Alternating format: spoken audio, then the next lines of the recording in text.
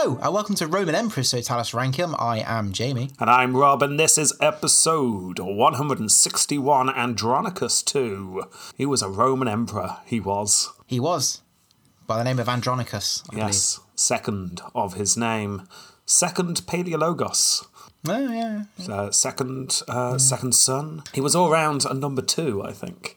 But we'll save judgments till the end. Yeah. So here we are, Romans. This is our first Roman episode after we had a bit of a summer break where you swanned off to America for a bit. So, but we're back. We're up and running. So are you ready? Shall we just jump straight into this, Jamie? Let's head first, toe first, whatever. I see you've got your notebook ready. Yeah, I'm poised. Good. Okay, we are going to start our episode on the Second Paleologos in 1259. Got it.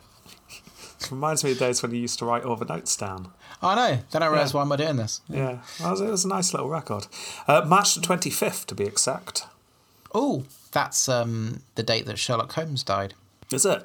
Buried near here, don't you know? Yep. Yeah. One of the few state funerals in the Victorian times. Yeah, it was just him and Albert and Disraeli, I believe. Yeah. Victoria's funeral didn't count because that wasn't in the Victorian times. Oh, that's good. Yeah, no, that's true. Yeah. Wouldn't, would it? No. Yeah. Must be really annoying. It's like, oh, my time's ended, so my funeral's not even in my time. Yeah. Yeah. Anyway, that's enough about royal funerals because, I mean, I can't think of anything else to discuss about that apart from Victoria's. No. Anyway, Andronicus, that's who we're talking about. He was born to Michael Paleologos and his wife Theodora. I thought you were going to say Michael Palin. That'd have been great. No, different Michael. This is just months before the death of Nicaean Emperor Theodore II that we did. Now, if you remember, Theodore II died of just like being a bit paralysed and very ill for a while. And he put his child John in charge. But he put his best friend, George Mausolon, in charge of his son. Yeah. Then Mausolon was murdered along with his brothers in the church when they tried to hide behind various things and failed. Yes. And the coup took place.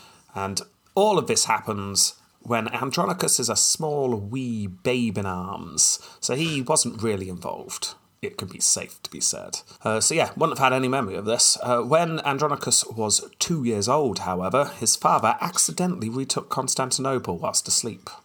Way. Yeah. You do crazy things when you're sleepwalking. You do.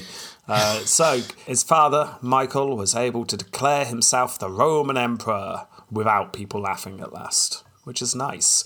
Little Andronicus was declared co-emperor, but just in a kind of, by the way, he's co-emperor kind of way. He wasn't crowned, there was no big ceremony, it was just, saving money at that point.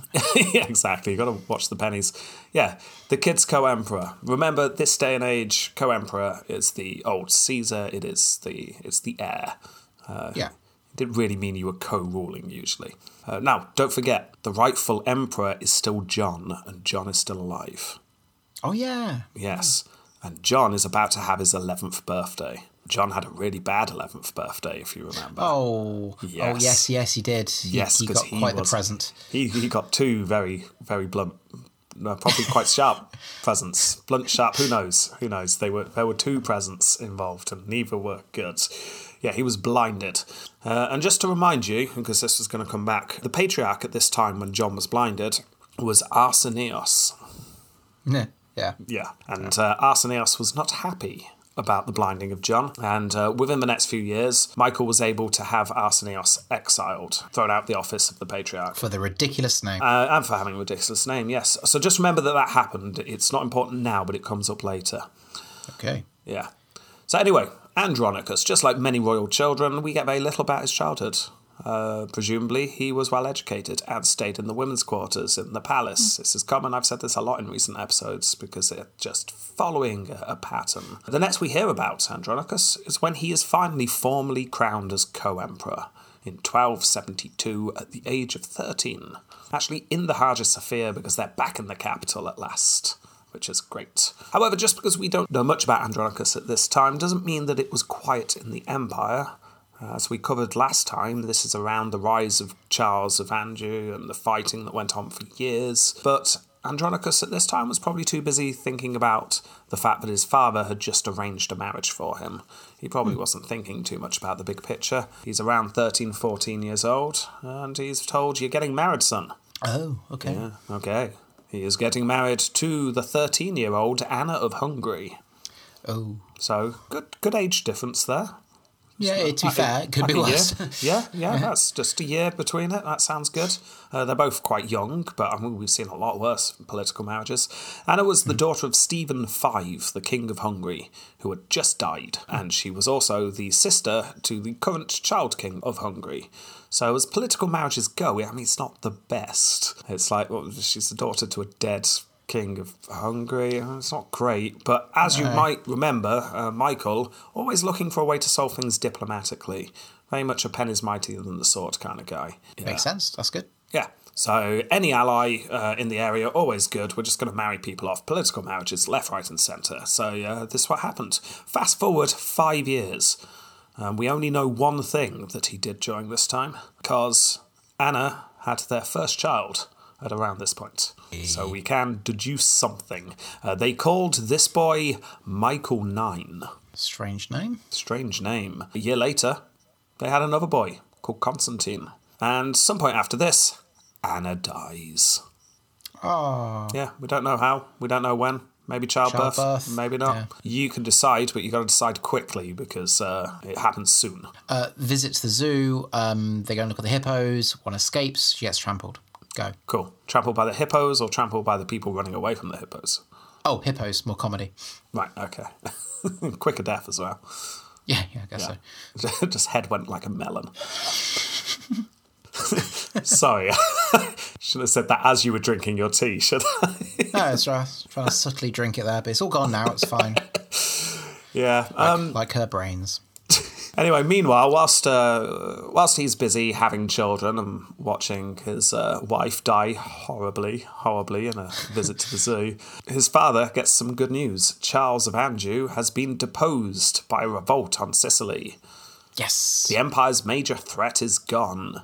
And that's it. We've pretty much caught up with the end of last episode. Last episode was a long one, so I've breezed past a lot there. But I figure Andronicus wasn't really involved. We covered it all last time. Yeah.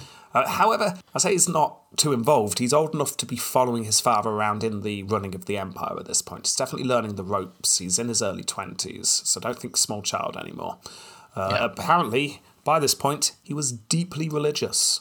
A very pious young man, unwaveringly loyal to his father. Despite all the rumours. Well, it wasn't just the rumours, it's despite all the actions of his father, because Andronicus was disturbed. He was disturbed by the actions of his father. Because if you remember last episode, Michael spent a lot of time and energy attempting to bring the East and Western churches back together. Yeah. Oh, we didn't like that then. Well, not many people did like that. In Michael's view, in defence, this is the only way to keep the Empire safe from the crusading, obsessed Latin states. We've got to tie ourselves to them religiously, or they use the fact that we're orthodox to beat us with sticks whenever they can. Now, as I touched on last time, this caused a great rift within the city, and definitely within the church. There were those who were for unification. This is politically sensible. We've got to do something. However, vast majority of people were very much against this. The idea of having the Pope lording it all over them and then introducing his weird Western practices to their church was beyond awful. It was heretical. It was downright sinful. So they just didn't want any of it. Fair enough. Yeah. Andronicus shared these views. He hated the idea of unification. If you remember, towards the end of last episode, I mentioned this caused splits within the royal family as well. Andronicus's auntie just leaves the palace because she's outraged by it. So Andronicus is very unhappy, but like I say, he was actually very loyal to his father. So he kept these doubts on the inside. That's good. Yeah, it's dutiful son. Is that kept quiet for now? For now. Right. Yes, as we saw with Charles out of the way, Michael still had some smaller battles to win, and when he was off fighting John the Bastard, he became ill, and it was obvious he was going to die. So on his deathbed, he proclaimed what everyone already knew anyway: "My son Andronicus will rule after me." And everyone probably went, well, yeah, he's your heir. He's the co-emperor. Yeah. That's exactly what... You signed this 15 years ago, we know. Yeah. Were you expecting a surprise? Shock looks? Do you want us to do shock looks? It's your deathbed, your choice. Whatever makes you happy. Sorry, did we say deathbed? Long rest bed. Yes. And then he had a very long rest. Very long rest. He's still resting to this day. Yes. And at the age of 23, Andronicus too becomes the sole emperor of the Romans. And he knows what he is going to do first. Stop the unification. Yes, but that is second. Oh, okay. That's as soon as I get back to the capital, I'm going to deal with that. They're off on campaign. No. Well, the skirmishes are going on. But no, what he does first is he orders his father's body be taken from the bed in the dead of night and buried in an unmarked grave under some trees somewhere. Why? So they don't have to carry it around? It's quite literally a dead weight. No one wanted to be on Emperor duty, that. It's like, Jeff! It's just Jeff! heavy. No, there are differences of opinions on why he did this. As you can imagine, according to one source, it's because Andronicus was disgusted by what his father had become and what his father had done to the church. And there's something to be said for that, because apparently Andronicus was very pious and very devout to the Orthodox Church. I can imagine he was upset, but it doesn't ring true with the idea that he was very faithful to his father. So, well, he doesn't have to be now, does he? Well, maybe that's it. Maybe he's now like, ha, I'm in charge now. I'm going to put you in an unmarked grave, and I'd dance on it too if I knew where it was. But so he just goes out and just dances around random trees. Yes. One day you get it. Urinating in the odd place. Who knows? Actually, there is a benefit to that, isn't there? Because if you want to just be really awful, it's like, well, I don't know where he is, so I can just go and dance somewhere. That's probably his grave. Yeah, I'll do. Yeah, screw you. Well, that's one argument, not the weird tangent we went on. The argument that he did it because he was disgusted with his father. The other one, however, it is argued by some historians that actually Andronicus was trying to save his father from humiliation here. He knew that the church, back in the capital, hated his father. Michael had technically died a heretic because there was a lot of arguments between him and the church. Yeah. So they weren't going to give him a proper funeral. They were going to get back to the capital, and then what? We've got a dead emperor here. They could still put it in a marked grave, though. Just cast them into a tree. You could, but he'd made a lot of people upset. A lot of people would be dancing and relieving themselves. So perhaps it would be best just to avoid the whole thing, make the problem and the body simply go away. Nice and clean and simple. Yeah. Yeah. Incidentally, he does a few years later have his father dug up and brought back and buried in a better place, which... Well, that shows it's not... It either shows that he got bored of dancing, or it proves it's the second point. But anyway, Dad's in an unmarked grave for now, and then he heads back to the capital. He moves quickly because he knows exactly what he is going to do first. Now he's done the actual first thing he's going to do, which is... Stop the unification! Stop the unification, of course. He kicked the gates to the city down and just shouted, "Stop!" And everyone just froze. It's a guy carrying bread. Yeah. A juggler, and all the balls just suspended in the air. Yeah, he's very, very devoted to stopping. It was great. Yeah. Well, it was the emperor.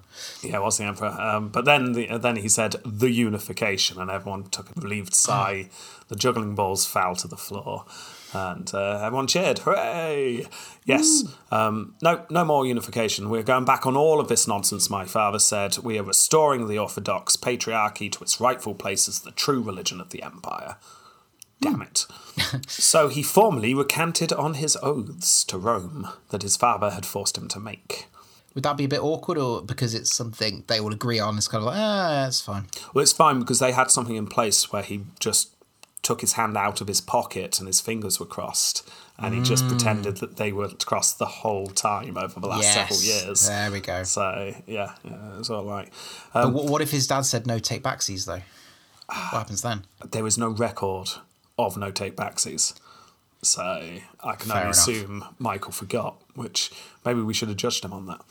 Yeah. So you do make a good point, though. Yes, obviously not everyone in the city is happy about this. There are some people who wanted the unification, such as the Patriarch. John Bacchus. Bacchus, very pro-union.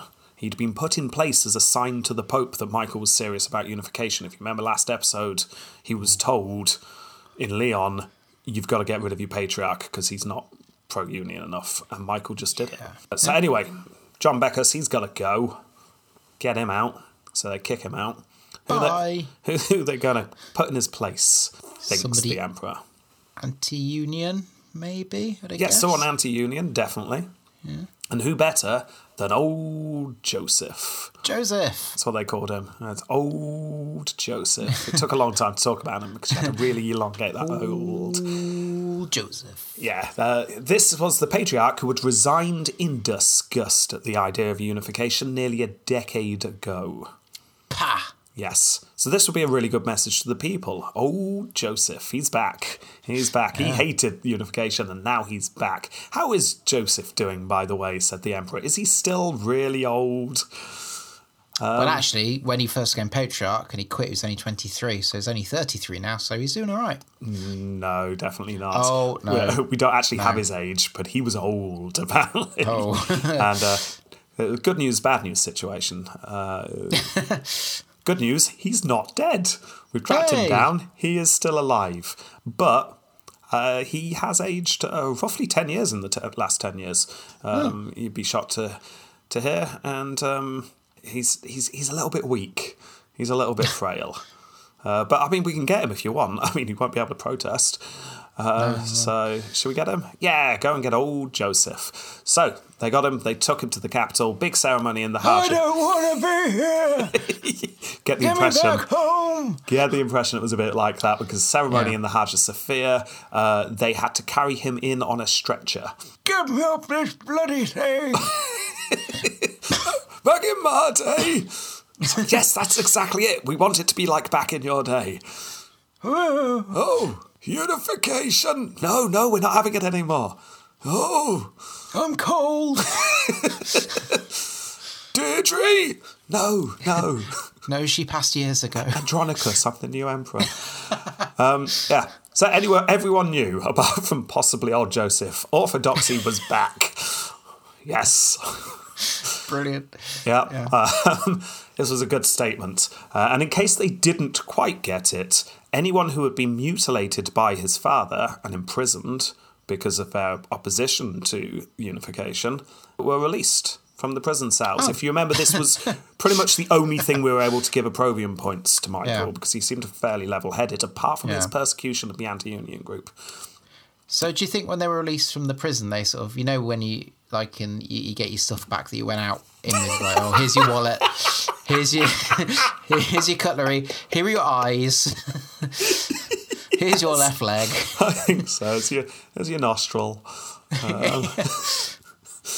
Yes, that definitely happened. Yeah, if you had something cut off due to your faith, it was your lucky day because you were pulled out of your cell, handed you bits in a bag and paraded through the city as if you were a hero. A martyr for your faith, in fact. So well done you. I got my tongue back. Yeah, exactly. Celebrations all around. Yeah. Everyone was very happy. Andronicus, much more popular than his father at this point. Great.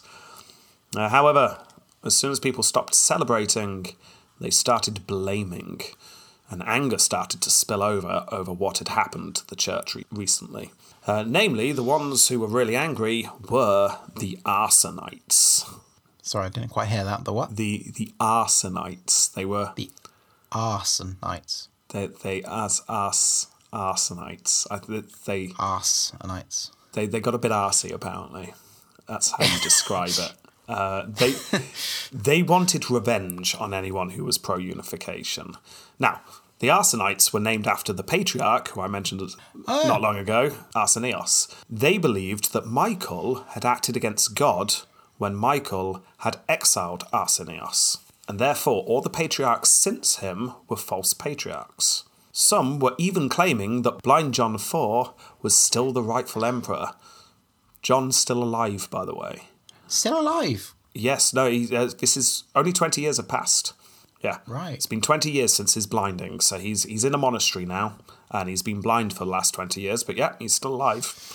Oh, wow, okay. Yeah, so the Arsenites are going, no, John's the real emperor, and Arsenios is the real patriarch. He's dead, don't care.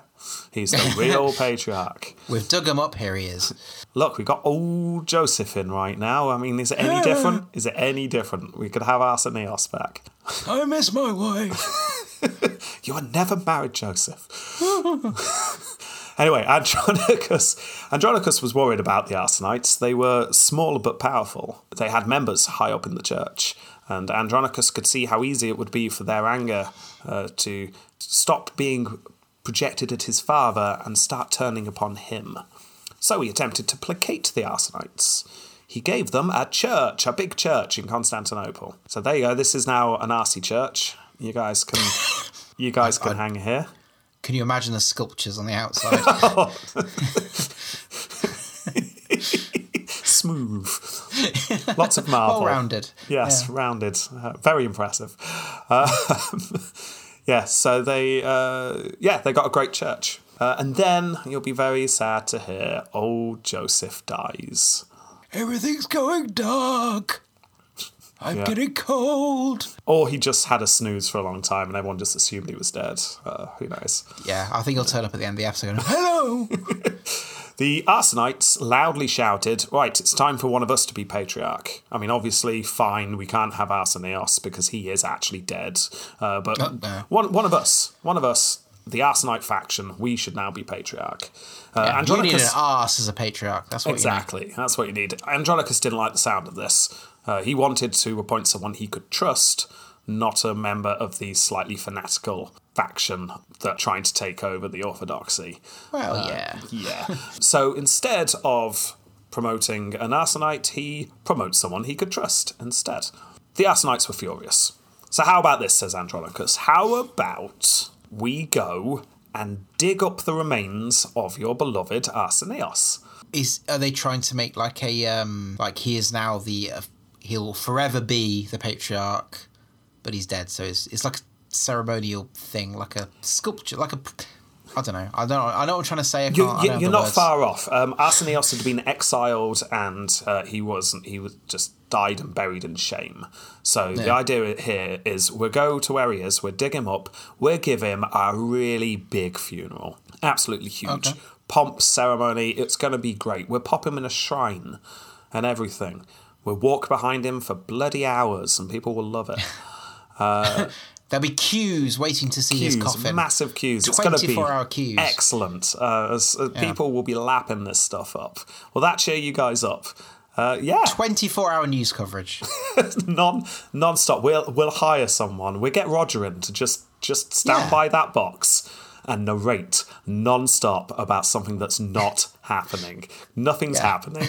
It's a box. But he'll be there, narrating. Yeah. How about that, Arsenites? And the Arsenites love this idea. It's fantastic. Okay. Oh, yeah, splendid. Great, but it's not quite enough to stop us causing you trouble over the next few years, they said. I'm still alive! Shut up. Oh. They just hit him with a frying pan. That's when he died. And sure enough, this wasn't enough to stop him causing trouble because they caused him trouble. They caused Andronicus some trouble for the next couple of years. Andronicus was able to come up with a solution, however. Finally, he was able to placate the Arsenites by doing something quite extreme. He left his palace and he went to go and visit John IV. Ooh. Yes. He arrived at the monastery/jail that the blind man in his early 40s now was being kept. He sat down with the old emperor and apologised for the fact that his father had blinded John. Yes, I'm so terribly sorry this has happened. And what do you do now? So, he sits with blind John, he apologises and asks for forgiveness. And then he asked if there's anything he could do to make his life more comfortable. Unfortunately, give him our bloody palace back, you. But unfortunately, the source that tells us that this meeting took place and tells us what Andronicus said didn't bother to give us John's reply, which makes me think maybe John's reply was not deemed suitable for the history books. Just over asterisks. Yeah. So, Well, what would really make me comfortable is if you got up your inside a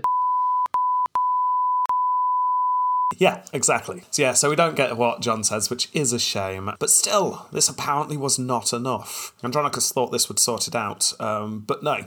The Arsenites were still causing a fuss, and they managed to force the Patriarch to resign. The Patriarch was accused of heresy. More pressure put on Andronicus to pick an Arsenite to be Patriarch, and again he resisted. In fact, he'd had enough by this point. He went the other way. If you're going to tell me to put an Arsenite in charge, I am going to put someone in charge who you hate. So he scoured the land for someone who could become the Patriarch.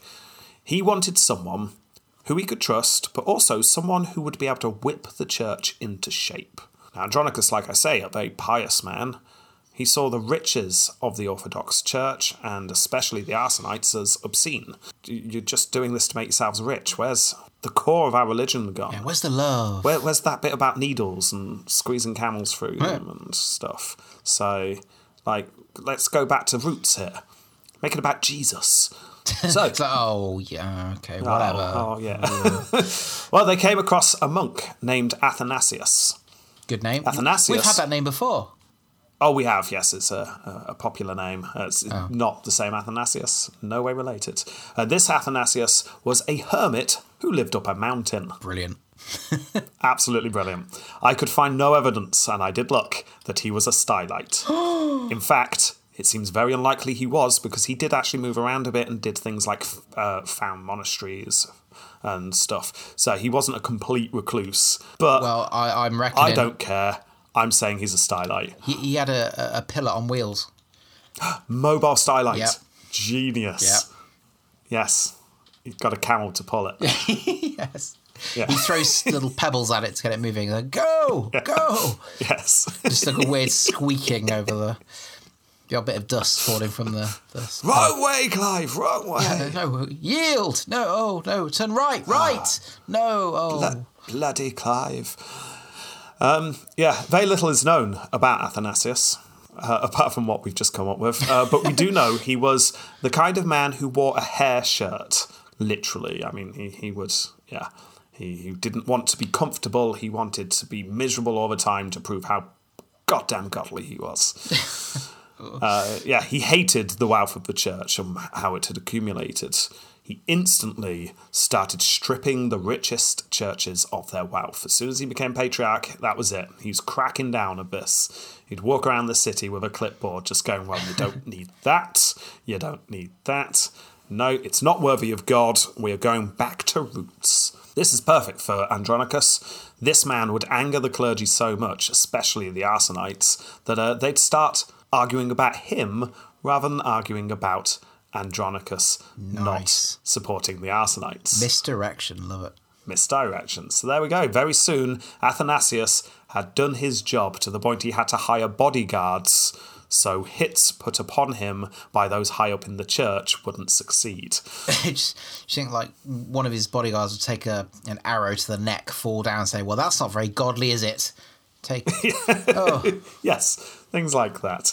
I should probably say I might be exaggerating here slightly. I didn't read anywhere that members of the clergy were actually trying to assassinate him. But, I mean, the guy had to walk around with bodyguards to stop him being stoned and stuff. I think it's safe to infer that he had made powerful enemies. Yeah. So, there you go. Anyway, that's all the churchy business that's going on. That's what he wanted to deal with, and he's pretty much dealt with it. Unified Orthodox Church, sort of, apart from the pesky Arsenites. So meanwhile, he gets married.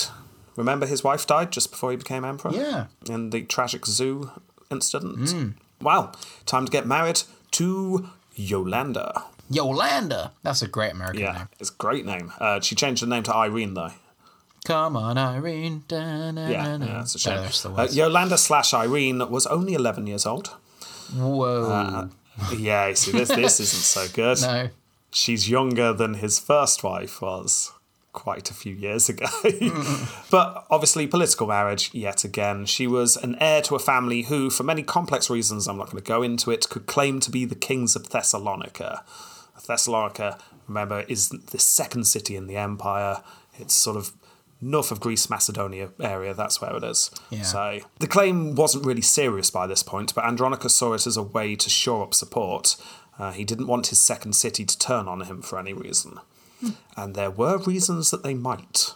Because although Andronicus had been focusing on dealing with the church and the issues surrounding it, and doing a relatively good job, he had been less attentive to the army and the things in the empire further afield than the capital. And everything was falling apart. Oh yes. Due to the economy really starting to struggle, Andronicus had looked into ways of reducing spending. Do we really need, he said, all of these mercenaries? We've got Constantinople back now. We are now the major power in the region, sort of. Surely we can cut some costs here. We're paying for a lot of mercs. I can just imagine the panicked look of the generals surrounding us. Like, no, seriously, sir. These walls are only brick. No, I'm disbanding them. They cost a fortune. Get rid of the mercenary groups that my father regularly used. And I'm not an idiot. We'll replace them. We'll just replace them with new groups of mercenaries, but they're new, so they'll be cheaper. Yes, those very green-looking ones there. Yes. So he's holding his spear the wrong way around. That's the one. Perfect. That'll do. The one? That's all we can afford. It'll do. And the navy, he then said, and at this point, all the generals just, their faces sink even more. One weak spot, sir. It's the bit, the bit without the walls. That's what the navy do. Our city's surrounded three sides by water. Yeah. Anyway, please go on, sir. Yes. Well, if you remember, his father Michael had attempted to build up the navy rather than relying on the Genoese and the Venetians.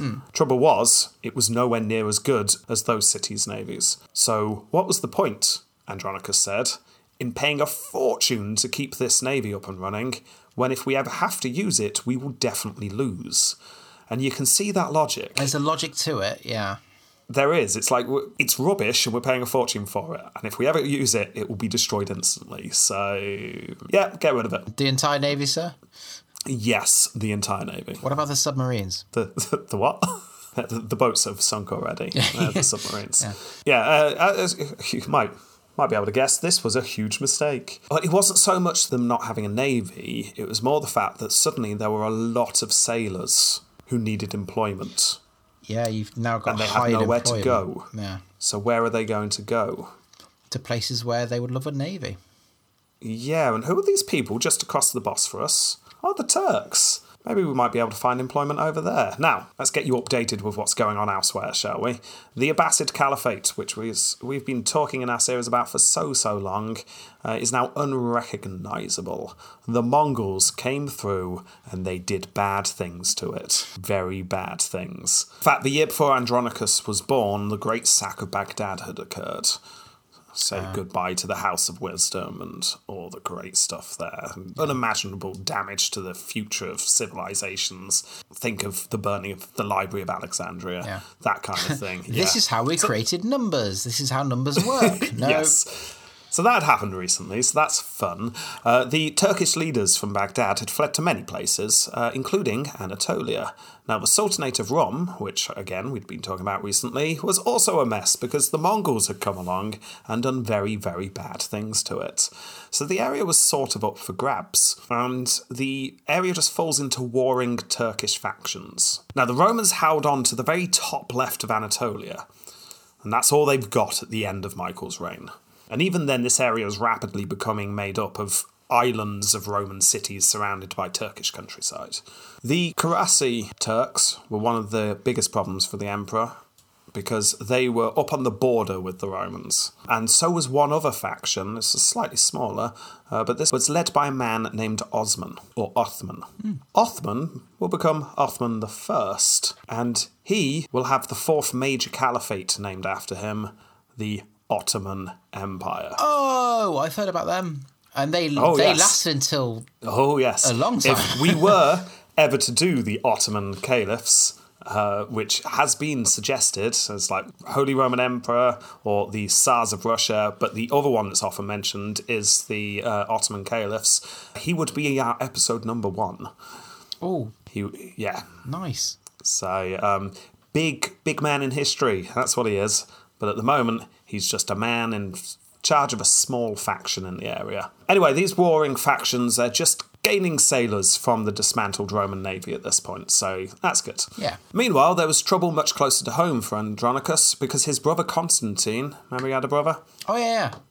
Yeah, he was caught in the process of a coup. Constantine was thrown in jail where he lived out the rest of his life, and that's all we ever hear of him. Fair enough. Well done, Constantine. You made your mark on history. Not good, though, because Constantine had been leading the fight against the Turks. Well, so that's like one of his generals gone. But still, it's okay. He had a better general than his brother, a general who's good on merit, not just because he was a family member. Yeah. And this was Alexius. Alexius, in fact, don't remember the rest of his name because he's also staging a revolt. Yes. This also came to nothing immediately. His men betrayed him and blinded him.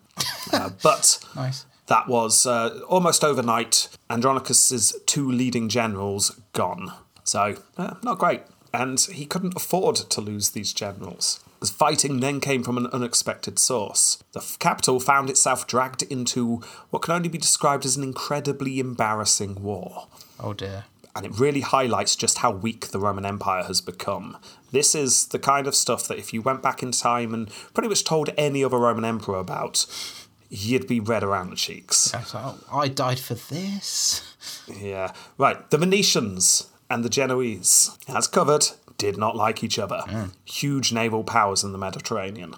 Massive merchant cities. Very powerful. For the last few episodes, we have seen emperors trying to hire them and then keep them from rebelling and attacking. Well, the 2 warring city-states now decided to have a war inside Constantinople. What? Yeah, pretty much. You might remember that Michael gave a section of the city to the Genoese at one point, and this was called Galatia. If I'm not pronouncing that right, I know I'm not, but it's spelt Galata. There's lots of A's. Galata. In 1296, 75 Venetian ships just sail up the Bosphorus and attack this suburb of Constantinople. Now, we're outside the city walls, but it's still, by this point, very much part of the city. Yeah. They just set fire to the warehouses and the harbours. Oh. So the imperial troops see this and go and defend the area of the city. And yes, it was the Genoese area, but it's still part of the city. But when they go to protect it, the Venetians just turn around and attack the city proper. So lots of burning down of parts of the city happen. Yeah. Andronicus, well, he knew what he needed to do. He wrote a stern letter to the Doge of Venice, he did. However, before the stern letter could be sent off, the Genoese in the city rose up and massacred all the leading Venetians who lived in Constantinople. Venice was outraged, and the Doge sent a message to Andronicus accusing him of supporting the Genoese and demanding payment as compensation for the murders. At this point, I can only imagine Andronicus is going, what? It's nothing to do with me. You two are attacking each other in my bloody city. Yeah, get out, all of it. Yeah. Well, the Doge also sent a fleet, another fleet that came up the Bosphorus and once more attacked. And this time managed to kidnap a lot of people. Andronicus could do nothing. He was probably part relieved and part furious when in 1299 the Genoese and the Venetians signed a peace treaty that had nothing to do with him whatsoever. There you go. That was a small sort of war skirmish that happened within the city between 2 different states that had nothing to do with the Roman Empire. That's a bit, yeah. What would Trajan say? Oh, he'd never have let it happen. Like, it wouldn't have got to this. And if it had, Trajan probably would have rolled up his sleeves and went, right, let's sort this out. Yeah. I'll 'Cause he kill was a you all. go-getter. Yeah. But what would Constantine I say? What would Florianus say? What would Poopianus say? Who knows? Who knows? All of them would be very disappointed in this. Anyway, things then get worse. 4 years later, news comes back to Andronicus. He's now in his early 40s, by the way. Just keep track. Time has gone by. His son, Michael IX, is now in his mid-20s. He had just suffered a humiliating defeat against Othman. Now, I'm not going to go into details here because Michael IX gets his own episode, so we'll cover it in his. All you need to know for now is that Michael lost and Othman won, leaving a large area in the top left of Anatolia open for Ottoman raiding. I feel like this, because I'm aware of kind of the big strokes of the Ottomans doing quite well, shall we say, without any spoilers. Well, that is the first time I've used the phrase Ottoman raiding, and yes, we all know how the Roman Empire finally falls, so this is end of days time, this is. Othman cut through the area, devastating it. He wisely left the major cities alone, so Nicomedia, Nicaea, and Bruza were just all left alone, but the smaller areas and cities and towns were plundered. One source spends a very detailed paragraph going over how awful the devastation was, painting a picture of people weeping in the streets, calling out for their family members. This was nasty stuff. That's very... that makes it more human, doesn't it? It makes it more realistic. Yes, it's one of those paragraphs where you see and you go, oh, yeah, real people. Yeah. Real people from a long time ago. Yes. Now, it was looking increasingly likely that the Roman Empire was going to lose Anatolia completely. But then a letter arrives. Hello, sir. And it's from Roger. Yes, hello, sir. This is my letter. Roger de Fleur. Ah. What's his name? My cousin. Yes. Yes. Yes, Roger's cousin, Roger de Fleur, was born in modern South Italy, but at this point was part of the Kingdom of Sicily. And Roger de Fleur was currently the leader of the Grand Company of Catalans. In Spain. Area in Spain. Yeah. Yeah. So he's in Sicily with a French name, representing people in Catalonia. Welcome to medieval Europe, Jamie. So, the Grand Company were a mercenary army, mostly from Catalan. Almost all of them were Spanish. The company had been recruited by Peter of Aragon to invade Sicily. You know, if you remember the end of last episode, this is what brought Charles of Anjou down. And we speculated that Michael might have been part of it, sending some of his letters, convincing Peter of Aragon to go and invade. Well, this is the force that did the invading. It was the Grand Company of Catalans, amongst other people as well. Yeah. But anyway, all that fighting's died down. So this mercenary group are now looking for work. And they looked around and they noticed Roman Emperor Andronicus. He perhaps could need some men. He's not doing too well at the moment. So 2 envoys turn up at the palace with a letter. How about, said the letter, you pay us and we will sort out all your Turkish problems. You know, get that slice of Anatolia back under control. How about that? Now, Roger's not doing this out of the goodness of his own heart, or even just for the money, due to a checkered past, which we unfortunately don't have time to go into. He had angered the Pope and the Templars. So if he could get support in the East, that would help him. You don't want to go messing around with the Templars, do you? No. So, Andronicus indicated that, yeah, okay, I might be interested in this. Ah, said Roger. Which Very one? expressive letters. Said Roger, reading out the letter from Roger. Sir. In that case, pay my men 4 months in advance, double the wages that you usually pay your mercenaries, and also name me a mega duke. That is 5th highest title in the empire. Oh, and also, said Roger, I want to marry a family member. Your niece will do. My niece. Yeah. Hot Betty. Yes. So, basically, this guy turns up from nowhere and just says, tell you what, I'll do some fighting for you if you pay us a stupid amount of money, you make me a mega duke, and you marry me into the royal family. How about it? Andronicus says, okay then. He's in dire straits. Yeah, he realises desperate. everything's falling apart. Okay, yes, I need some men. Maybe I shouldn't have got rid of all those mercenaries at the start of my reign. Soon enough, 39 ships arrived, filled with knights, and also their families. The wedding took place, although, according to one story, Roger had to be dragged out of his bed the night of his wedding to go and sort his men out, because his men had got into a brawl with the Genoese in the city. This wasn't just a small brawl. According to one source, 3,000 Genoese were killed. That's a heck of a brawl. That's a heck of a brawl. No figures on how many of the Catalans died, but apparently not many by the looks of things. Anyway, the next day Andronicus sees Roger and essentially says, great, you've married my niece now. That's great. Get out of my city and go and do things that I've paid you to do because you're just causing a scene here. And at this point, one lonely Genoese just looks up from the pile. Everyone thought he was dead and just goes, a scene? You call this a scene? Yeah. So off Roger goes with his men. First up, the Karasid Turks. They're the largest, closest faction, remember. The Battle of Cyzicus. I'm saying that very wrong. There are far too many C's, Y's, and Z's in that name. It'll do. Took place. Anyway, this battle takes place in 1303. Huge success for Roger and the Catalans. The Turks were not expecting the experienced knights. They just didn't know what to do. They were expecting the weak forces that had been thrown at them before. But no, these are like knights in armour, and they look cool. Knights that can do stuff. They've all got sexy Spanish accents and everything. Hello. So, fairly convinced that all of them are called Manuel.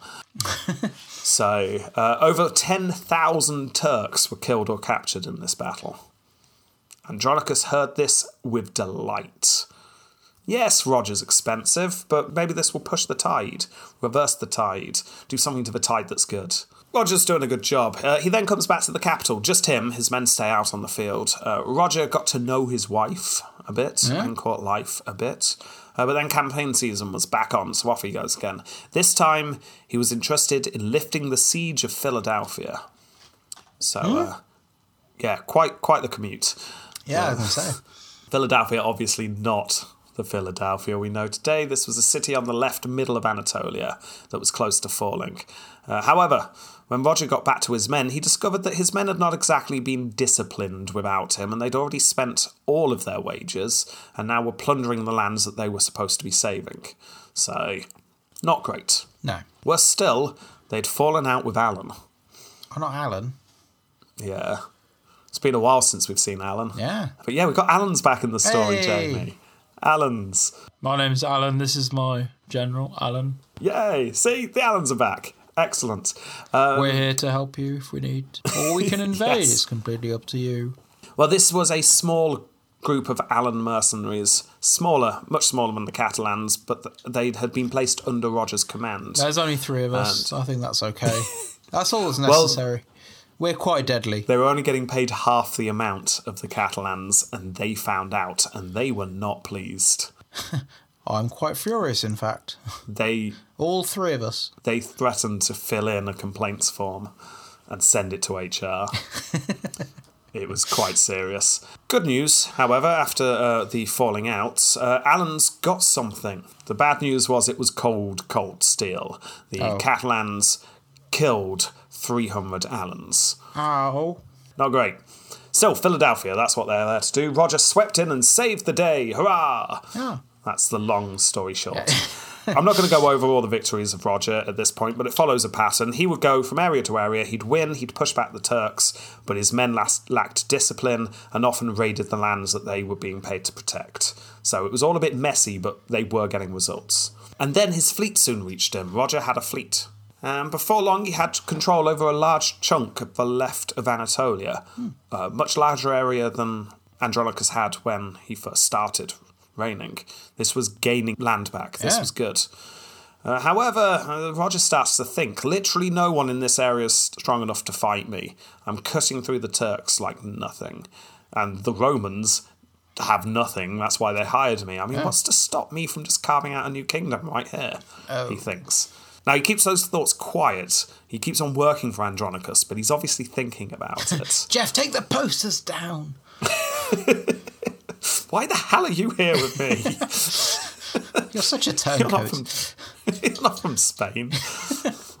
If he was to have a kingdom, he needed to secure the borders, he was thinking. So what he's going to do, he's going to head even further east. He is going to cross pretty much the entire of Anatolia, just squashing people down as he goes. In fact, gets all the way to the Iron Gates of Taurus that have been in the podcast forever. Remember, these are the mountain ranges that separate Syria from Anatolia.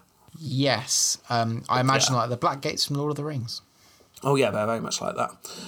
However, he needs to decide at this point, should he go into Syria and keep raiding as a marauding tribe, making riches as he goes, or should he go back, as per ordered from Andronicus, keep the pretense he was working for the Romans and shore up his holdings? What should he do? Shore up your holdings. Yeah, that's what he decides to do. He's sensible. He turns back, not just to shore up his holdings, but mainly to go back to the city of Magnesia, because Magnesia, on the left coast of Anatolia, was where all his money was.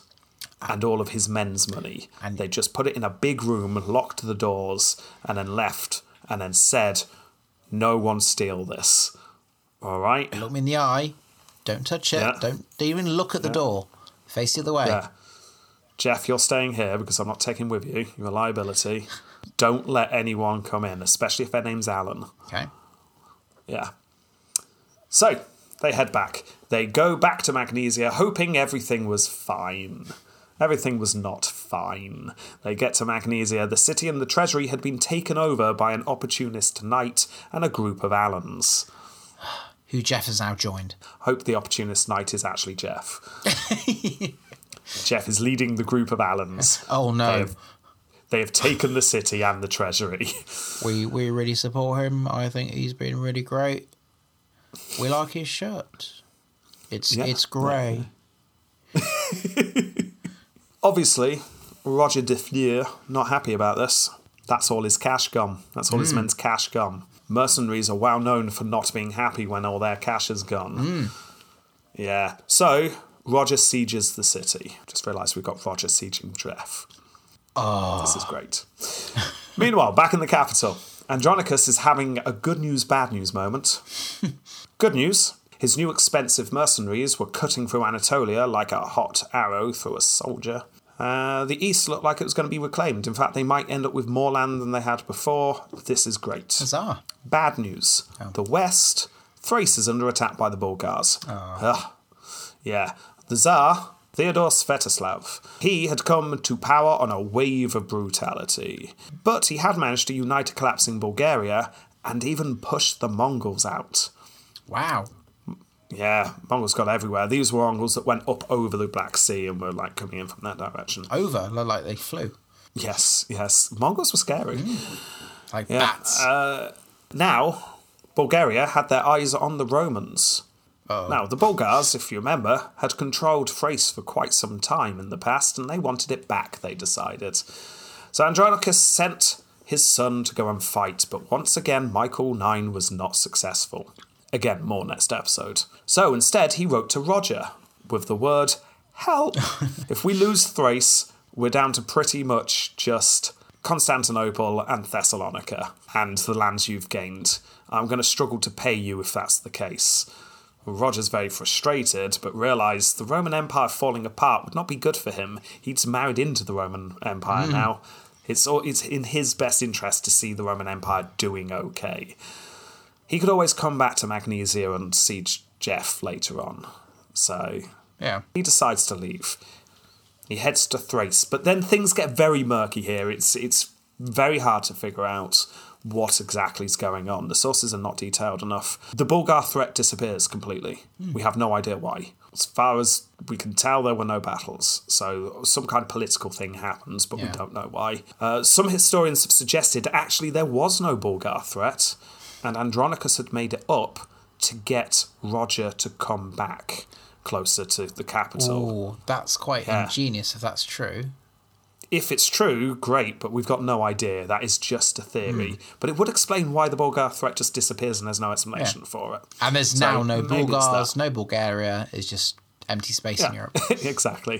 The concept of Bulgaria was made up by Andronicus. He went through and changed all the history books. It was very detailed. It's also around this time that Michael, Emperor's son, issued an order that Roger was no longer to have his orders obeyed by the army. Yes, he was a mega duke, but you no longer follow his orders. So they obviously had stopped trusting him. Yeah. Oh, by the way, I should say Michael IX by this point is co-emperor. Well, he's been so successful. It only makes sense. Yeah, he has, hasn't he? Anyway, Roger responds to this by sending a note to the emperor reminding him, you owe me at least a year's wages and my men. And mercenaries don't like not having wages. Unhappy they get. And don't think you can fob us off with all those newly debased coins that you're making at the moment, because I'm on to you. They're rubbish. Yeah, they're made of wood. Down to 20% gold. They were nowhere near what they should be. So Andronicus looks into the treasury and finds nothing. He's ran out of cash. He cannot pay Roger. Not good. And he also could not afford to make an enemy of this mercenary force. Yeah. So let's talk to him. Let's see if we can make this up to him. In the end, it was agreed that Roger could be Caesar. Ooh. Yeah. Interesting. So, yeah, another notch up. Remember, Caesar's not what it used to be, but it's still pretty high. He's now 4th in line. Postal Roger must be so happy. It's like, I've got a Caesar in the family. Yeah, exactly. Tally ho, this is wonderful news. And also, Roger, once he reclaimed Anatolia, he would rule that part of the empire. Ooh. Yes, this is Andronicus being weak here, but you could argue, well, it was looking like Roger was going to take it anyway. Yeah. Let's say he can have it as part of the empire. That at least saves some face. Yes, I mean, you can see why Andronicus did it. And let's just hope it doesn't come back to bite us in the arse afterwards. Well, let's hope. It was also decided that Roger would visit Michael, who was currently in Adrianople. And unfortunately, we don't know why this happened or who suggested it. One theory is that Roger wanted to get on Michael's good side. The two of them have had a falling out. Roger is now very high in the Roman Empire, so actually keeping the royal family on side means he's going to have a good life. Yeah. But we don't know. We don't know who decided that the two men should meet, but they do. Anyway, so Roger goes to Adrianople with 300 men, just in case Michael's a little bit annoyed with him. Anyway, they stay for a week partying until the very last night, the farewell feast. Michael got up and left at this point. Got a headache, gonna go to bed. The Catalans stay and drink. They drink and drink until late, when all of a sudden the doors are thrown open and in rush a group of Alans. We're here to kill you. If you could just stand against the wall in order of height, that'd be wonderful. Yes, they were still angry over the death of 300 of their fellow Alans. We are furious. Yes, remember their Alans had died, so they were getting some good old-fashioned revenge. All of the Catalans, including Roger, were murdered. Oh no.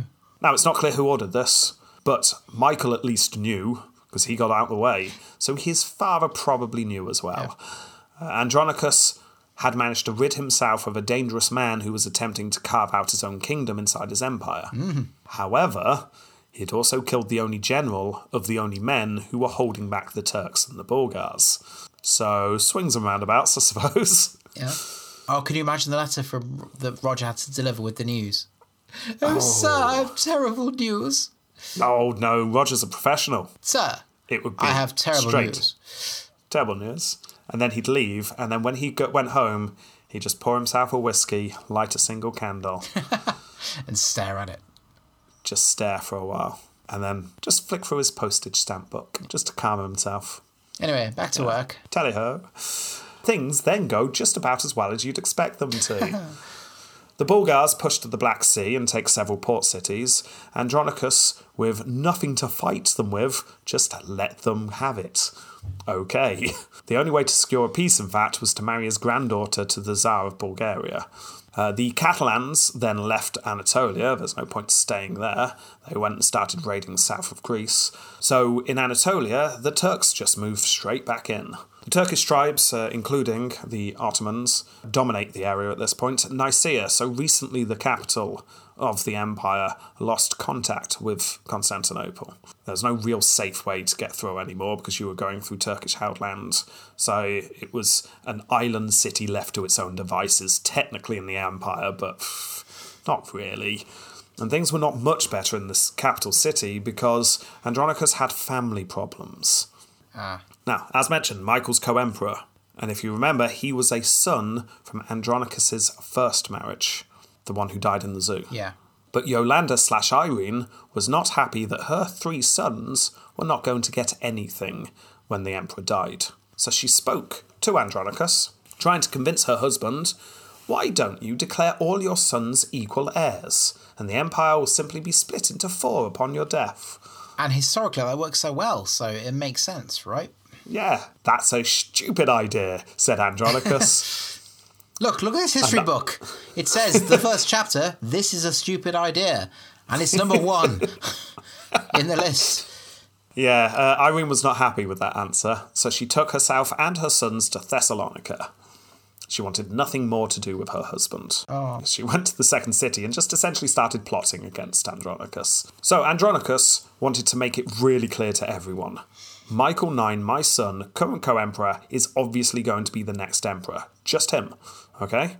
Yep. None of this nonsense. Yep. And let's make this really clear, shall we? Michael's eldest son, Andronicus III, will also now become co-emperor. So we've got 3 of us now. And it's a simple father-son deal. Yeah? No one's talking about splitting the empire anymore. It's going straight down the line. Yeah? Get it? Nice and easy. Yeah. Yeah. Irene obviously not happy about this, but there's nothing she can do. However, Andronicus would soon really, really come to regret this decision. Was it a short, sharp realisation? No, not quite. Now, I'm going to be light on details from now until the end of the episode, pretty much, because if I go into details, it will ruin not just Michael IX's episode, but also Andronicus III's episode, and also the Emperor After Him's episode. Wow. Because all 3 of them are wrapped up in this. Right. And Okay. yeah, so I'm going to be light on the details here and go in more detail later, but just to give you a sense of where this is going. Andronicus III was not growing up to be a good choice in emperor, according to many. He was a gambling drunk who slept with anything that moved. He was said to be very good looking and he knew it. He was a bit of a card. He was just generally what we've seen before when someone is brought up in a royal family. Well, it's also why the family didn't own pets, because... Yes, dangerous. Andronicus II and Michael attempted to rein in Andronicus III by marrying him off, but it did not slow him down much. No. And then, sort of, and again, don't worry, we'll get details in the next episode, Andronicus III sort of accidentally maybe killed his own brother. Whoops! Yeah. Just know for now that this utterly devastated Michael IX, because Michael IX had also just lost a daughter. Oh. And was also quite ill. Okay. According to the sources, the news that one of his sons being killed by his other son was too much for him, and Michael IX dies. Right. The empire is now down to Andronicus II and his grandson, Andronicus III. The fun one, the party emperor. Yeah. And to many, it became very clear that these 2 emperors, who in no way got on, would soon come to blows, and sure enough, they do. Andronicus III, young and charismatic and thrill-seeking, soon had most of the young nobles behind him. They didn't like the stuffy old man who was in charge telling them what to do. Now, 2 of these young nobles were Andronicus III's bestest friends. One was called John, and you might want to put a box around him. And the other one was Sergianis. Syrgiannes. Yeah, that's it. Sergianus. Sergio. I call him Sergio. Yeah, anyway, these 2 had been given governorships in Thrace. I say given, they had paid for them because that's how corrupt the government had become.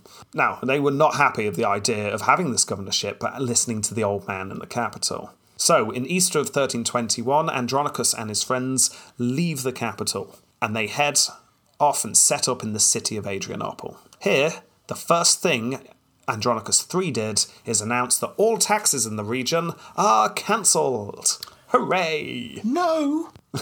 Said lots of people. Oh no, lots of people went, yay! Well, the people living there, but I imagine the people that collect the taxes and use the taxes like, no! Yes, and everyone else in the rest of the empire went, no. Yeah, Andronicus III was a hero overnight in the region, as you can imagine. Yeah. Loyalty that brings. Sergio then led a group of men and marched on the capital. This looked like war. Andronicus II, in Constantinople, upon hearing this, realised that this isn't good. This could lead to full-blown revolt. So through back channels, he talked to his grandson and said, okay, how about you be recognised as co-emperor and heir, because that hadn't been done yet. Michael was heir, and it hadn't been made official that Andronicus III was. So we'll make that clear, and tell you what, you can have Thrace to rule from Adrianople. But stop marching on the capital. What are you doing? What are you playing at? Now, essentially, this split the empire in 2. Andronicus II had the capital and the surrounding areas. He sort of had the cities in Anatolia that were just about clinging on. And then to the west, he had Macedonia, with Thessalonica being the capital over there. Andronicus II, in the middle, in between Macedonia and Constantinople, he had Thrace, with Adrianople as his capital. Both emperors pursued different policies, including different foreign policies. which, as you can imagine, doesn't work. No, that's not going to make life easy for anybody. Yeah, if you've got one Roman emperor saying one thing and one saying another thing, yeah, it all falls apart. So the next major blow-up was about a year later. Andronicus' friend Sergio was jealous of John, because John had become the co-emperor's chief advisor. And because of this, Sergio decides to defect. Might have been because of this. Another source says it's because Andronicus III tried to sleep with Sergio's wife. So who knows? Maybe it was that.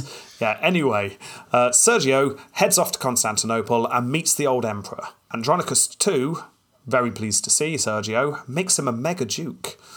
And then he listened to Sergio just plot out his grandson's weaknesses, just in case they were ever needed. Yeah. Several skirmishes then break out between the emperors. There's no major battles here. It's known as a civil war, but it's all very light skirmishes. Everyone knows that actually having a massive battle is a bad idea. Yeah. They're too weak to be fighting amongst themselves.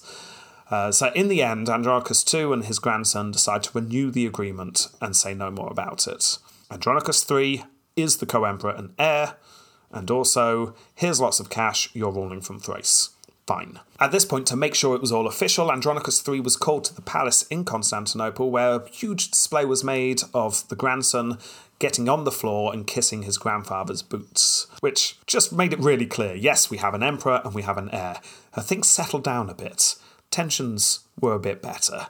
Sort of, because then it became clear that Sergio was plotting to kill Andronicus. Sergio obviously had burnt all bridges by this point, because he just kept switching sides. So he was dobbed in before anything could happen and thrown in prison, but it did kind of sour the reconciliation slightly. Anyway, 5 years of an unsettled peace then breaks out, if peace can break out, between the two emperors. It was decided at one point that Andronicus III should actually be crowned instead of declared, so there was a big crowning in the Hagia Sophia. I like the idea of a big crown, actually like a massive... It was a big crown that was lowered on winches. Yeah. Yeah, it was great. There was a slight hiccup, however, because Andronicus II got on his horse and headed towards the Hagia Sophia, and as they were going, the horse threw him off. Andronicus II ended up sprawled on the floor. As you can imagine, many saw this as an omen of this is the end of his rule and his grandson's going to take over. And this sort of was the truth, because within a couple of years, Andronicus II heard that his grandson was advancing on the capital once more. Not again.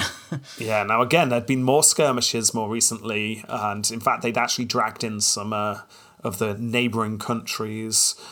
The Bulgars were getting involved slightly, but again, nothing huge, no major fights, but tensions are riding high. And Andronicus III is heading towards the capital. So, Andronicus II sends his grandson a message, who by this point is outside the gates. And the message said, "Go away." Word came back, his grandson said, "Okay." Yeah, that poster was well worth it. Yeah, that was good. Yeah. Andronicus II had decided on a different plan. Instead, what he did is he headed west, and he decided to take Thessalonica in the Macedonian region instead. And he does. He goes into Thessalonica, he takes the city. He now owns Thrace and Macedonia. Andronicus II only has the capital. Yeah. Still, some good news. The Bulgars, worried about the rise of Andronicus III, wrote to Andronicus II offering support. And Andronicus II jumped at this, and I quote, like a storm-tossed ship in the sight of heaven. So it's like, great, the Bulgars will be on my side. But no, more bad news. Oh. The Venetians have turned up and were blockading the Genoese. Nothing to do with the empire, nothing to do with Andronicus, but it gridlocked the capital, food was not getting in, and people were getting angry. Those damn gondolas. Yeah, and, my grandson's on his way again, is he? Right, okay. Now, he was assured by a close advisor at this point, don't worry, it's just a rumour. You can go to bed. It's fine. Are you sure? Said Andronicus. Yes, it's just a rumour. He was told a second time. It's fine. Go have a nap. So Andronicus went to bed. He went to have a lie down. Yeah. He was awoken in the middle of the night to sounds in the city. He could hear noises in the street. And as dawn was approaching, the palace doors open and in comes his grandson. Ah, family reunion. Well, Andronicus II was apparently quite tearful. He knew what this meant. Yeah, he was fully expecting his life to end. However, his grandson assured him, don't worry, old man, no harm will come to you. You will be monked. There's probably a pause. With my eyes? Yeah, exactly. Probably a pause. It's like, monked sounds good, but how much will I be able to see whilst being a monk? No, apparently you even get to keep your eyes. Oh, then yes, I accept you are now emperor. So, he abdicates, very much against his will, but he does, and he goes into a monastery where he dies peacefully in his sleep. Maybe, who knows, 4 years later. With a pillow over his face 4 years later. Yes. And there you go. That is the rule of Andronicus II. Interesting. It had its ups and downs. I mean, a lot of downs, I'll be honest. A lot of downs. A lot of downs, but he never comes across as awful, does he? No, that's the thing. It's just a few decisions that are questionable. Yeah, but at no point are you going, what are you doing? Yeah, well, maybe at the beginning with the army and the navy and stuff, the mercenaries. It's like, but well, he we can't afford upgraded. it. But he did upgrade to a better mercenary set, maybe. Yeah. Anyway, we're starting to judge him, so let's jump into judging. Yeah. Phytius Maximus. Okay, Phytius. Go on then, Jamie. He placated the Arsenites. Well, he didn't placate the Arsenites. Which is he fought the Arsenites, he did, and he did a reasonable job against them. He introduced a new patriarch, again, political fighting. There's a stylite with his movable wheels and the camel. I'll give you that. I put Thessalonians, but I have no idea why. That's good to know. But in a negative sense, in terms of Phytius, he disbanded the mercenaries and the navy at this point. Yeah. That's not great, is it? No, especially the navy, I think. But should that be more successus rather than him actually fighting? Yes, probably. Yeah, I've never understood how this round works, but yes, we'll... This is him actually going to battle. Yeah. And he does some under his father. They were on campaign when his father died, remember? Oh, yes, he was. Yeah. So he did do some fighting, but there's not much in here. When he's emperor, he sends his son out. Yeah, he does. It's Michael. It's Michael IX who goes out and does all the fighting. He's like the Obi-Wan Kenobi of the... I'm joking, he's terrible. He is absolutely amazing, isn't he? Yeah, no, he's terrible. Absolutely terrible. Yeah, it's not great. He doesn't really do anything. No. The only success the Empire has is because of Roger. Yeah. And they end up having to kill Roger because he becomes too powerful. After spending so much money, or potentially spending so much money. Maybe they didn't get paid much. So. But I'm going to give him a couple of points just because he was in the army and he did some fighting. And he's like, at some points, the Empire is successful in some battles. So I'll give him a couple, but it's not good. No. So 2 from me. 2. I'm going to match that. I agree 100%. Cool. 4. Approbium Crazium. Well, he's incredibly pious and loyal. He was very loyal. He was very pious. He comes across as very sensible. Did the opposite of opprobrium with the church. He made the church happy. Yes. Which made the people happy. Yeah. So I know we gave his dad some points here for splitting up the church. I went to see John IV, didn't he? He went to see John IV, but it was Dad who stabbed the eyes out of John IV. Did we give Michael points for taking the eyes out of John IV? I have no idea. Why are you asking me?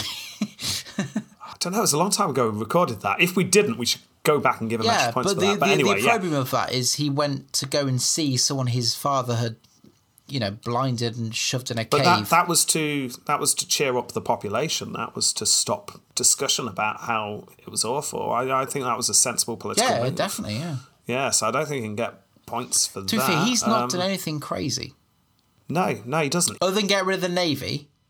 I mean, there's logical reasons for it, but... Yeah, there was logical reasons. It wasn't crazy. I think you maybe should have balanced it a little bit more. It's like, instead of investing in the money into our army or navy, let's invest it in improvements. The trouble with investing is you need money, and they have none. The Empire is broke at this point. Yeah. They really are. I'd feel bad giving any points for this. No, I don't think he can have anything. I'm re-scanning my notes just in case I missed something when writing this up originally, but no, I think it's going to be a 0. 0. Okay, next. Successus Ultimus. Oh dear.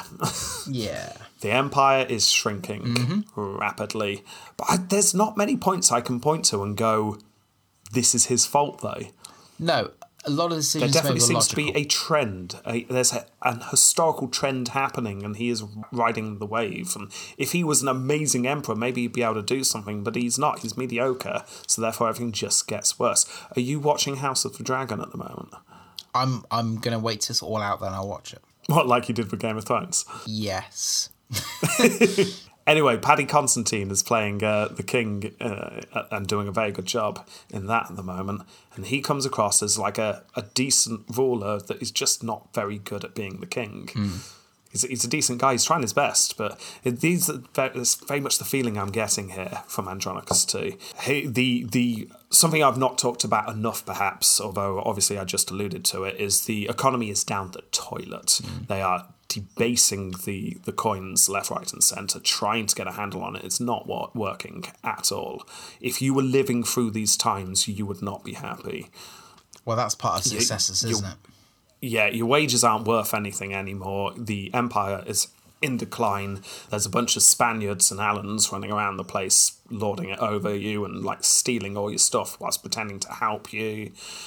Yes, you've got what you consider the right religion back, but it doesn't put bread on the table, does it? But also you got inflation, because you got, by the end of it, 20% gold in a coin when it should be full gold, so things cost more for the average person. Yeah, it's not good. The empire is worse than when he started, so you can't even say, well, status quo 5. But equally, he wasn't so awful. I'm going, no points here. I'm going to give him a 1. I'll gotta give him a couple. I'll give him a couple because, yeah, he wasn't awful. He is getting shockingly low score, which is it's just depressing because I don't think he was that bad. But we've had this before. It's not fair, but that's it's point in time where it's some cookie crumblage. That's what that is right there. Okay, that's 3 then. Yeah. Oh dear. Right, maybe his damn good looks will pull him through. Imago Facius. Okay, we've got something slightly different here. The image you can find, it's the first image used on the Wikipedia entry. And this is an image found in a manuscript that is almost contemporary. Okay. It's like slightly after, but we are close. So we can definitely use this. And it is a drawing, like with inks and stuff. It looks like but different to the ones we've had recently. It's good. So go on, explain what's he look like. He's very tall and phallic looking. Literally, he looks Yes, like a he massive phallus. Oversized hat on his head. Nicely kingly old age beard. Halo. Very square obviously. beard. It's a very squared off beard. That's a very good point. Yeah, it's big droopy moustache looking thing. Yeah, he looks a bit sad and wonky eyes. He's got a halo behind him. He's got a massive cross. Red sort of long thing with gold draped with jewels, obviously, and holding a scroll because he's the law, and then a cross in his right hand because that's the god and God's law or whatever. There's no mention in the sources about the fact that one of his eyes is significantly higher than the other. No. So it's maybe just bad artist. Or a crinkle in the paper. Who knows? Maybe it's a crinkle in the paper. And standing on like an alien, like invasion, like an alien virus underneath. Sort of big red blob thing he's standing on with a bird in it, isn't it? Yeah. I mean, it's different. It's unusual. We've never had something quite like this before. So, I mean, he's getting bonus points for that because I like that. I like his very square beard. That's good. But it's not great. So I think I'm going to go... I think, points for uniqueness. I'm going to go for 6. Do you know what? I'm going to match that. That is 3 for this round then. Okay, next. Tempo Completo. How long does he last, do you think? I think quite a while. I'm thinking I'm going into maybe 30-something years. He lasts quite a while. He becomes the sole ruler, which is where we're doing it from, in 1282, and he rules till 1328. That is a very impressive reign because that is 45 years. Almost 45 and a half if you really go into the details, but we'll round it to 45 years.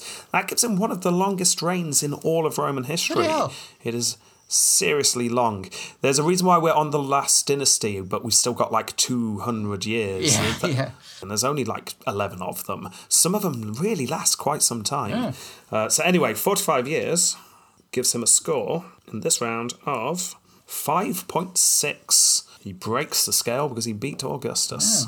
That gives him a score of 15.6. That is depressing. It is. 45 years, and he doesn't do anything terrible, and yet he only scores 15.6. But, I mean, this is it. The Empire's on its downward trajectory. It's all going wrong. Yeah. But only one question to ask now, though. Do they have a certain je ne sais No. No. I mean, his length of rule is impressive, but no. But you can't judge impressiveness by length, is my motto in life. So exactly. we need to follow this. And also, it's embarrassing losing a civil war to your grandson. Yeah. And having we didn't actually mention in the rounds, it's like there was a war going on in his own territory that he had no control over. Oh, yes, there's that as well. That's just embarrassing, isn't it? So, yeah, no, definitely not. No je ne sais quoi. Sorry, Andronicus. But there you go. So, next up, Michael 9. And obviously, we've already covered his entire reign. Now, interestingly, it's debatable whether we should do Michael 9. Because it's like he was never sole ruler. He was always like the heir ruler. But he is almost always listed because he reigned for a good chunk of time. And actually, there's stories we can tell about him. So I'm willing to put Michael 9 on the list. I think he was impactful enough, as we will see in his episode. I mean, whether he scored highly is another matter. But I think he certainly had an impact. So we've got Michael 9. And then obviously we've got Andronicus 3. But also, I told you to put a box around his friend John as well. And then things just start getting messy again. Oh, the Paleologuses, they get a bit messy, they do. Yeah. But it's not too bad. We've seen worse. Yeah. Right, okay, well, thank you very much for listening. And thanks for downloading some Poppy, iTunes, Stitcher, and everywhere else you download us from. Those of you who did not get to hear our intelligent speech presentation about Hannibal's elephants. Hello. There's good news. We will be able to release that shortly. And I am very happy. If you didn't get to see it at the time, we've saved the audio, so we'll be able to do that. So that should be coming soon. Right, okay then, I don't think there's anything else to say. No. Other than... Unless you wanted to say anything? No. No? Okay then, all that needs to be said is... I'm not dead! Goodbye. Goodbye.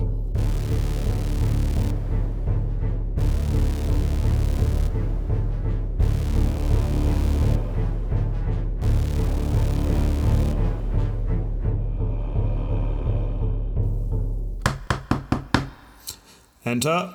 Hello. John. Yes? You may not know who I am. No. No, I can't say I recognise how you look. Ah, yes, of course. Well, I am the current emperor. You're the current emperor. Oh, right. Well, please take a seat, Your Excellency, Your Emperorshipness. Yes, thank you. I shall sit on this, there's nothing here but a dung pile, so I shall sit on the hardened dung pile. Yes, no, please take a seat on my dung pile, by all means. Yes. Surprisingly stiff. Wonderful. Yes, I hope you enjoy my abode. Beautifully decorated. I assume. I wouldn't know. Well, yes, quite. My father was quite the over-egger of the pudding, shall we say? Eggs, yes. I used to like eggs. I used to like cracking the tops of them and scooping out the innards. Can't say I like them much anymore. Why, yes, I can see how that would. Oh, sorry, you can see that, can you? Can you, Emperor? I can envision in my head why that would be. Yes. Please get to the point. Why are you here? I've got to say, on behalf of my father and myself, I just need to apologise. I'm so sorry that this has happened to you. You're sorry this happened to me? Yes, this is an awful situation, and I must say that I am bereft with sadness, and I want to see what I can do to make your life better. Oh, I must say that is actually very generous of you. Oh, good. I'm glad you see the positives. That's wonderful. Andronicus, is it? Yes, Andronicus 2. Andronicus, wonderful. Yes, no, there is a couple of things, actually, now I come to think of it. Yes. I will do anything I can to help you. Well, I'd quite like to liven the place up a bit. I'd quite like some flowers. Oh, yes, it'd be wonderful to get some flowers. Yes, of course. Fresh flowers every day, if you need it. Excellent. Yes, no, please, fresh flowers every day. I would like to see fresh flowers every day. Yes, of course, I'll get some fresh flowers for you to see. And anything else? No, that's it. This one thing. I want to see fresh flowers. Can you make that happen, can you, Andronicus? Well, I can certainly... Can you, Andronicus? Well, no. Then Yes, okay, that's fair enough. Goodbye. Well, Dung, what a pillock. Chalk it up to yet another rubbish birthday. Happy birthday to me. Happy birthday to me. Happy birthday, I can't see. Happy birthday.